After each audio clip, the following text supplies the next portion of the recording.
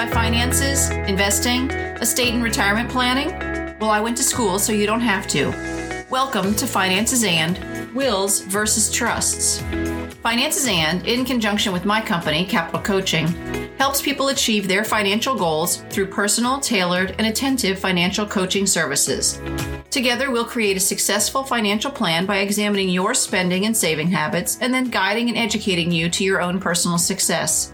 Coaching services include evaluation of your spending plan, building your savings, financing your retirement, examining your insurance needs, and planning for your individual goals.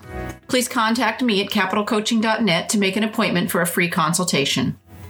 So wills. They're the most common way that people make plans to care for their loved ones when they're gone. But trusts really take care of your peace of mind, your family, and your legacy. At its most basic, wills are the legal document used to distribute your property and to avoid the state from deciding who raises your child and determining who gets your property. They also direct others as to how the decedent, the person who died, would like their memorial and or funeral to be like, including their burial or cremation and any other specific details. But wills are public, and anyone can look into your assets, what you own, and who you want it to go to, as well as wills being something that has to go through probate, meaning even though you have assigned who you want to get your property, a probate court will have to review your choices before being followed through on. And of course, there are fees for the attorneys in this court, and your estate will have to pay those.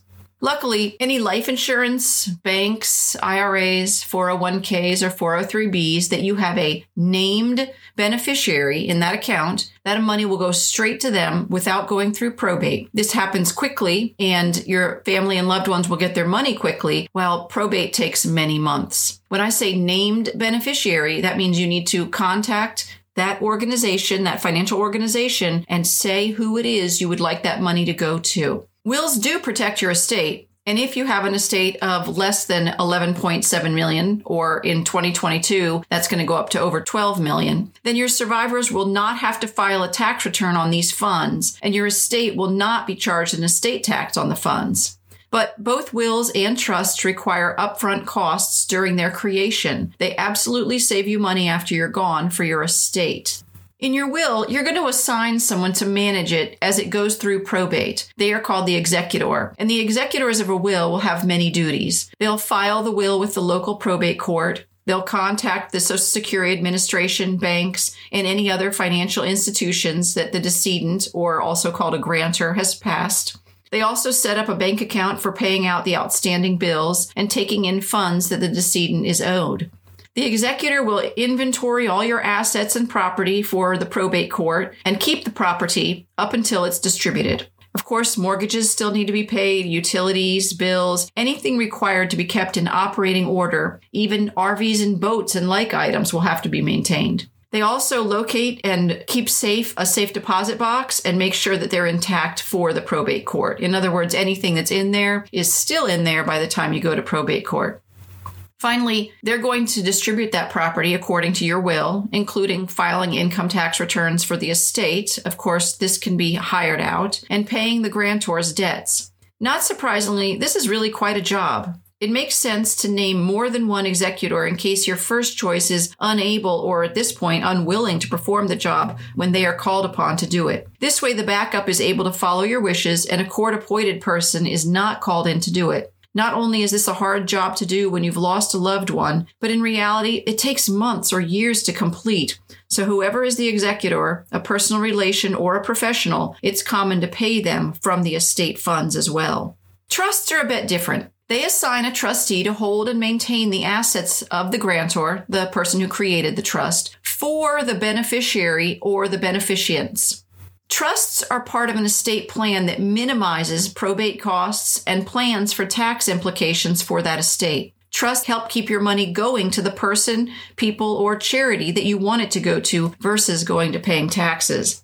Today I'll be talking about revocable living trusts. Revocable meaning you can end it, Living meaning that you can change it or amend it at any time, and you can name yourself, your spouse, or anyone as the first trustee, and then others as needed, as executor. As I just mentioned, trusts utilize an executor or trustee to be responsible for how the trust is handled when the grantor, again, the person who writes and funds the trust, is not able to, either through death or if they're incapacitated in some way.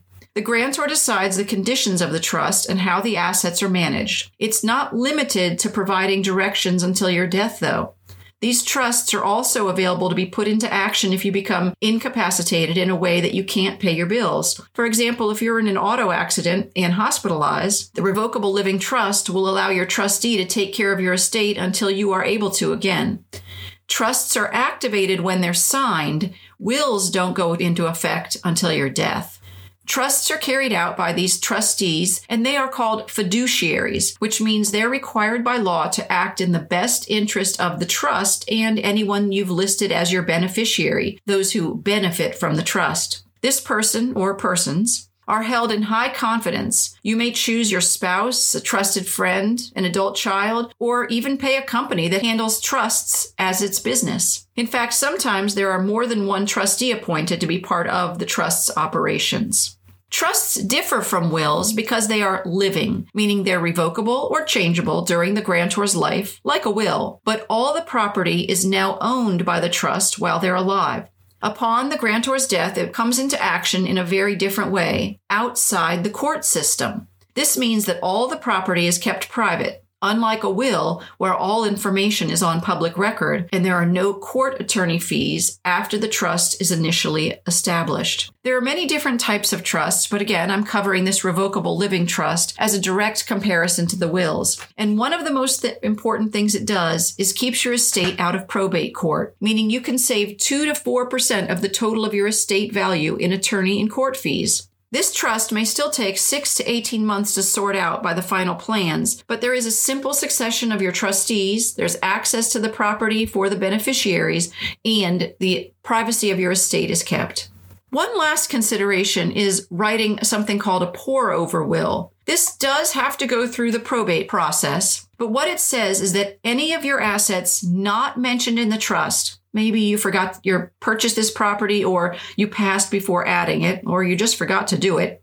It will be poured into the trust and handled by the trustee and not decided by the probate court. This is sort of a safety net for your assets. Trusts will cost more to set up, but they're going to offer you much more than a will. Even LegalZoom offers online trusts and wills. But as in most things, paying a professional, and you're going to pay them a little more, you'll get a more personal service based on your own needs. And that's going to require some upfront costs for retitling your property into the trust where a will does not.